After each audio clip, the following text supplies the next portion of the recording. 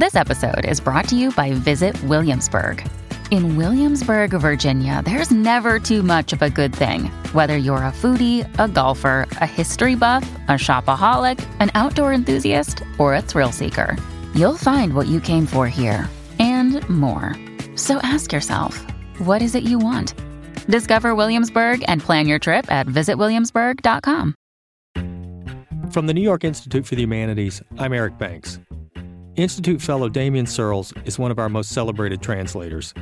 His recent project, the long-awaited translation of German writer Uwe Jonssen's 1,700-page novel, Jahrestage, appeared in monumental fashion in November. In this episode, Searles sits down to talk to us about translating Jonssen's masterpiece, which was published by New York Review Classics as Anniversaries. Damien, welcome. Glad you could join us today. Thanks, Eric. It's great to be here. First, can you begin by giving us a sense of who Uwe Jonsson was? It's been said that there are few major German writers with as intimate a connection to New York as Jonsson, whose last name even looks English in print. What was his connection to the city? Well, so he started off as a wunderkind German writer. He published his first novel at age 26 in 1959 called Speculations About Jacob, or with the German pronunciation Jakob, same year as the Tin Drum. And he was really revered starting with that. They started a big new international prize called the Publishers Prize, and Beckett won the first year, and Uwe Jonsson, as a 27-year-old, won the second year. So that's sort of the fame he got quite young. He was known as sort of the voice of divided Germany because a lot of his works were about East and West Germany. He himself came from what would be East Germany, but he was born in 1934. So, of course, it was Hitler Germany, Nazi Germany, and then it was East Germany, and then he came to the West once he started publishing. So he certainly had a reputation as a German writer before he came to New York with his family in 1966 to live on the Upper West Side for 2 years. And out of that experience came his best novel, which is Anniversaries, which takes place in New York, and the main character is a woman, much like Uwe Jonsson, who's a man, but the main character is a woman, a German woman living with her daughter on the Upper West Side. So much like his experience and much like the experience of so many people in New York, what this book is about is someone who is a New Yorker with a past. She has a history from somewhere else that doesn't disappear once she comes to New York. But at the same time, here she is as a New Yorker with the baggage she has, thinking about that and living her life in New York, not detached from her history and her perspective as a European, in her case, someone who grew up under Nazi German rule. What brought him to New York? He was a fan. I mean, he had been to America before. Faulkner was his favorite writer. He actually took a pilgrimage in 1961, the last year Faulkner was alive, down to Roanoke and met the great man and never spoke about it afterwards because it was apparently pretty humiliating for him as this young kid to be like, "Oh, I love your work, Mr. Faulkner." And Mr. Faulkner was not that interested. But yeah, so he got a job putting together an anthology for English language students learning German. And then the second year got a grant and was able to stay for 2 years. So he loved New York. He just fell in love with New York. And the thing about Anniversaries is that it's both this great novel of the German 20th century and history and the Cold War and the Vietnam War.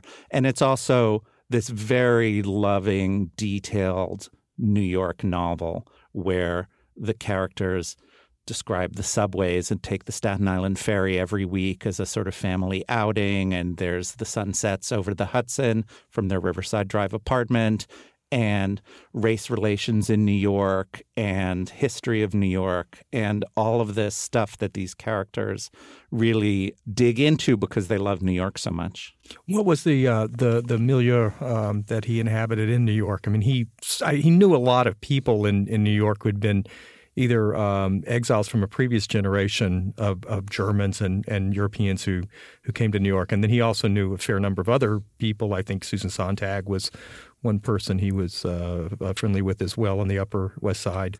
Well, as a famous writer, he was invited to give talks occasionally. He and Günter Grass had come to New York in 1965 to do stuff for the Goethe Institute. He knew Hannah Arendt, who lived a few blocks uptown on the Upper West Side. But he really did kind of immerse himself in New York life. He worked in Midtown, he rode the subways, and his daughter went to school, and he just was a New Yorker. So that's what I'd say his milieu was, but he was a very curious and engaged one. So while he was working on Anniversaries, which is this project he started near the end of his stay, he made sure to sort of try and get friends to introduce him to people in all sorts of walks of life so that he could talk to them and make the novel that much more realistic. So he had a friend introduce him to a bank president. He had a friend introduce him to this emigre from wherever on the Upper West Side. Just in general, he met a lot of Jewish German refugees and Holocaust survivors and things like that. And so he just had his antenna out all the time. When he went back to Germany, did he stay there? Was he then established as a major European writer in Germany? I think he moved eventually to England. Am I correct? He had a fraught relationship with Germany, as you might expect. And even the fact that he moved to New York for 2 years kind of shows that he was someone who didn't like really living in the limelight of being a famous author in Berlin and in the center of these various controversies and things like that. So, well, I'll just say that his relationship with the English and I think with New Yorkers reminds us, of course, of someone like Sebald, who also had a kind of interesting relationship with English speakers and the English language. But we should probably backpedal and just say a little bit about what this massive, monstrous project, what it looks like, what it is. How would you describe and I don't want to say the book because it's I think originally in 4 parts. Is that correct? Well, so you've said monstrous and formidable. One of the great things about it is that it has this structure that makes it very approachable. So what it is it's called Anniversaries, which in German is the word Jahrestage, which also means a year of days or days of the year. And so it's a kind of pun in the German because the way the book is put together is every chapter is a day in order from August 20th, 1967 to August 20th, 1968. So that means there's 367 chapters because there are 2 August 20ths. 1968 was a leap year, so 367, which adds up. But it also means that each chapter is this little 4 or 5 page absolute gem. And then you turn the page and it's another little twist of the kaleidoscope and you have another arrangement of the day. So people usually say that the book has 3 main layers. One is day-to-day life in New York, going to school, taking the subway. She commutes to her bank in Midtown where she has a job as a translator. They take the Staten Island ferry. They explore New York, things like that. The other thing is that the mother, Gesine Crespall, who's a character from his earlier novels. In fact, she was the girlfriend of Jacob from Speculations About Jacob, who dies at the end of that book. So her daughter, Marie, in New York, is Jacob's posthumous daughter. So Gesine is 34 years old and her daughter's 10. And so she's getting to the point where she's ready to start telling her daughter about her past and also in her own life is starting to process, what it was like growing up, what it meant that she moved to America, that she grew up under socialism and is working for a bank, that the Vietnam War is going on, and yet here she is, all that kind of stuff. So aside from the New York layer, there's this Germany layer where you get the unbelievably great realist novel of small-town German life from the 20s to the 50s. And there's a fictional small town called Jericho, so Jericho, where she grew up, and you get the whole story, dozens of characters, the baker, the baron, the wife, everybody. So, one of these days might be mostly set in Germany in the 30s, and then you turn the page and you get a subway ride, and then you turn the page and you get back to Germany again. And then the third layer is that Gesine reads the New York Times every day. So most of the days kind of kick off from some New York Times articles. Some of the days are even put together entirely out of New York Times articles. And so it gives this amazing breadth and sort of historical cultural scope on top of the depth that you get by her looking back at her past. So, there might be a report about a mugging or a report about Senator Fulbright's hearings about the Gulf of Tonkin incident, or President Johnson, which is this sort of quiet joke throughout the book because it's the same last name as Uwe Johnson, as pronounced in English. So Johnson deciding not to run. 1967 to 68 was a really big year. So you get the Vietnam escalation, you get the Martin Luther King and RFK assassinations. Very built into the plot of the book is Prague Spring, because Gesina's boss at the bank now has her learn Czech and is grooming her to go back to Eastern Europe for this new emerging market. And she, who had fled the East with very good reason in the 50s, is now being lured into having hope again that maybe socialism with a human face will work out. Maybe Prague Spring won't end in disaster like so much of East German history had ended in disaster.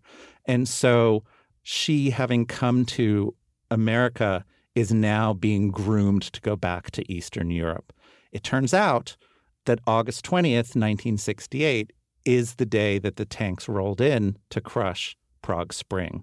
Uwe Johnson started the book on August 20th, 67 before he knew that. So he started it in late 67.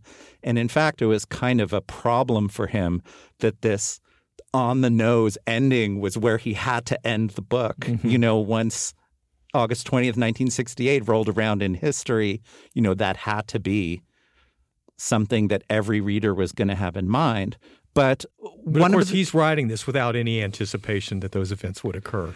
Well, so he didn't finish it by then. I mean, he wasn't writing it exactly live. He kind of dreamed that he might be able to write a chapter a day and be done in a year, but it took him a bit longer than that. But still, he wrote it quite fast. The book does have a bit of a feel of being alla prima, right? I mean, it does have a sense that you do have a sense in reading it that it's unfolding in some kind of real time. I mean, yeah. And in fact, that's really key to the experience of reading the book.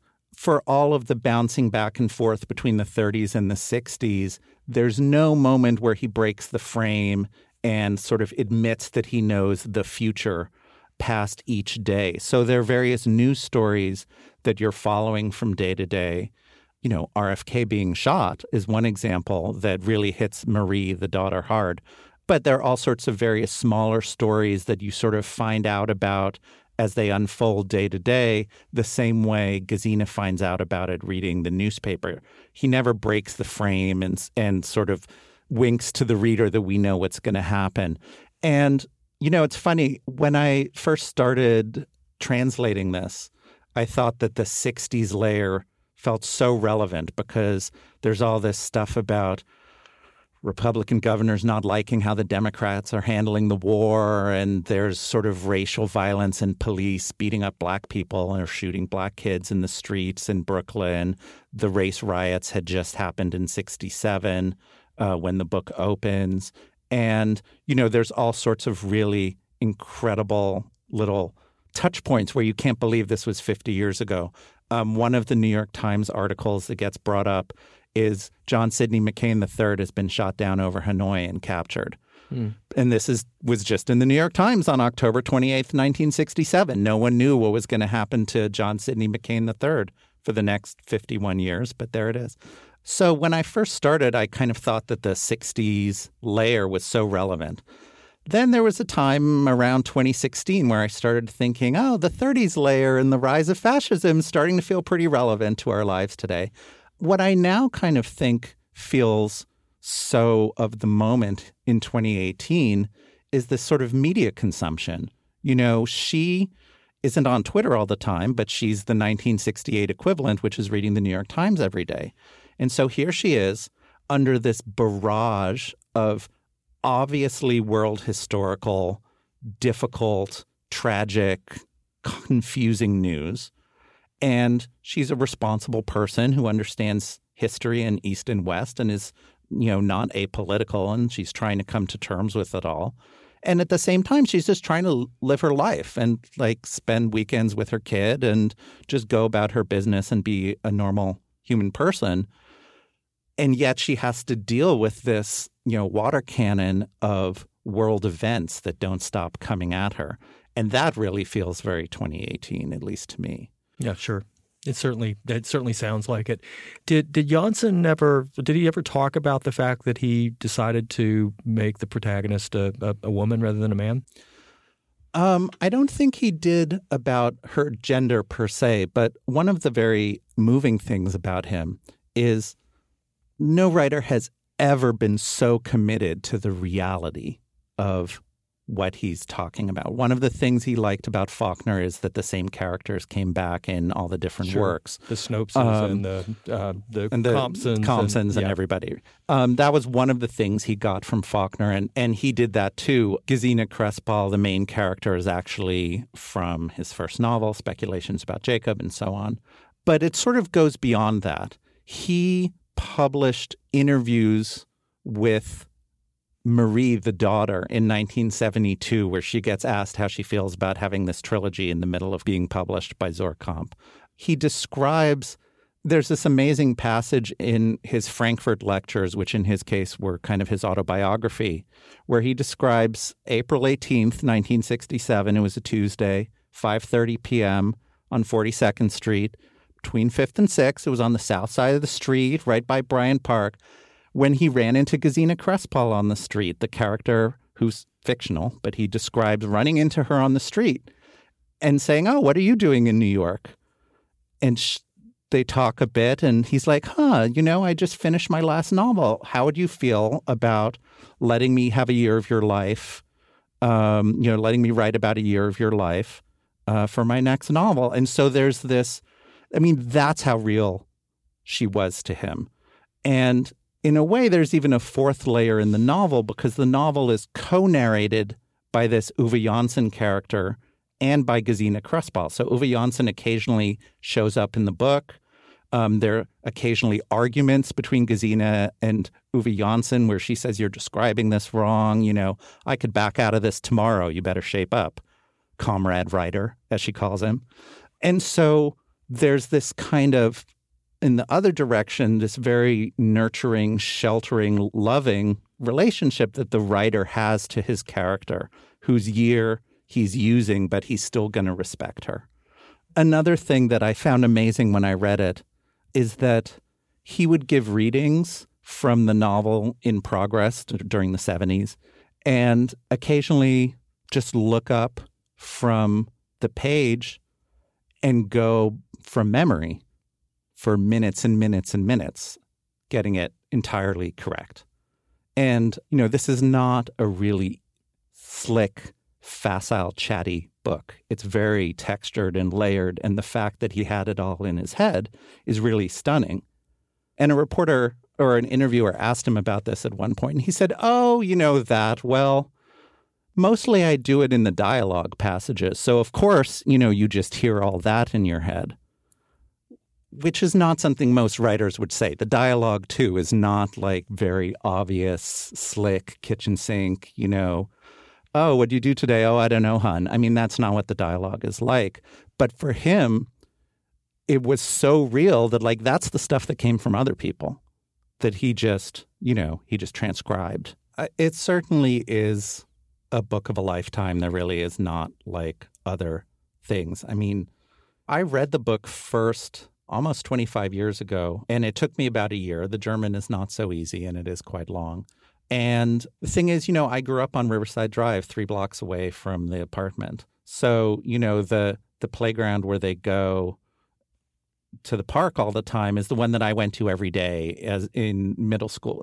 Is it closer to Morningside Heights, or is it more? What part of the Upper West Side is it? It is 243 Riverside Drive, which is on the corner of 96th, which is this overpass. So there's a sort of entrance a bunch of floors up from the Riverside Drive side, and then there's the side entrance a bunch of floors down by PS 75 on the underpass. And, the Upper West Side stuff in particular is so textured and so evocative. It really is. It's a bit different from my childhood. I wasn't around in 67 and 68, but I wasn't that far from it. So it really was my childhood. that there would be, dozens and dozens of scenes about the park and the view of the Hudson and what Broadway was like and taking the subway and the newsstand and really the whole neighborhood. So it was a book that was very close to my heart for a very long time, and then quite hard to pull together enough resources and commitment from enough people to be able to translate it.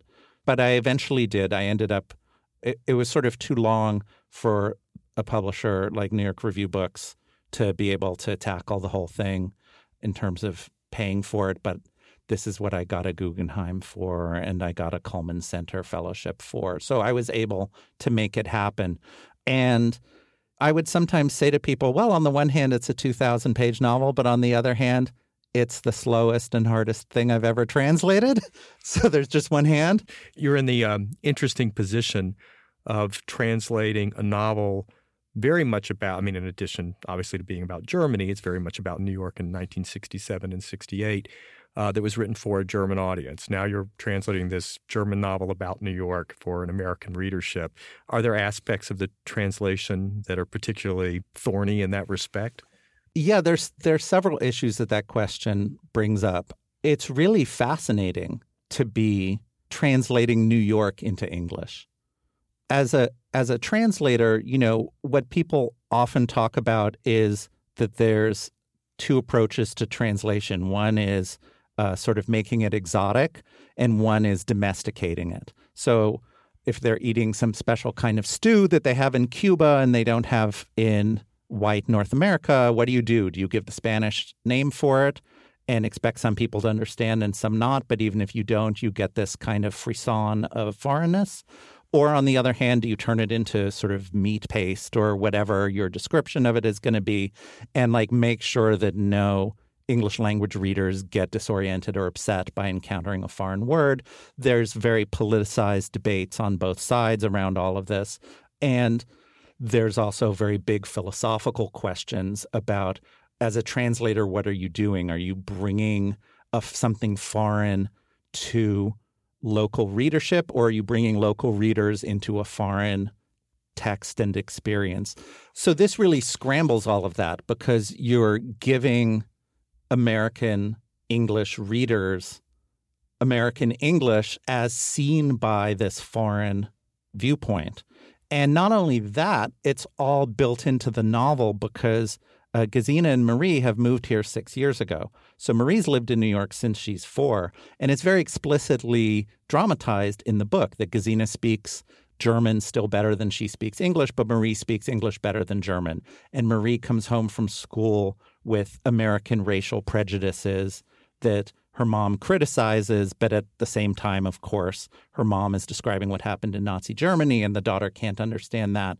So one of the other great things about the book is that it's a great immigration novel that really dramatizes these different stages of coming to a new culture and taking it on, falling in love with it, changing in order to adapt to it and sort of join it, but to different extents. You know, the mother who came in her 20s is never going to be as much of a New Yorker as the girl who came when she was 4 and can't imagine living anywhere else.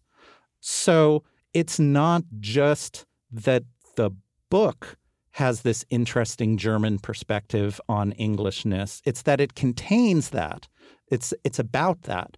All these New York Times articles that get quoted are typically in the original, quote unquote, in the original, which is the original. So in the German original, right, they're given in this often kind of playful or ironic translation from the English original that was actually in the newspaper.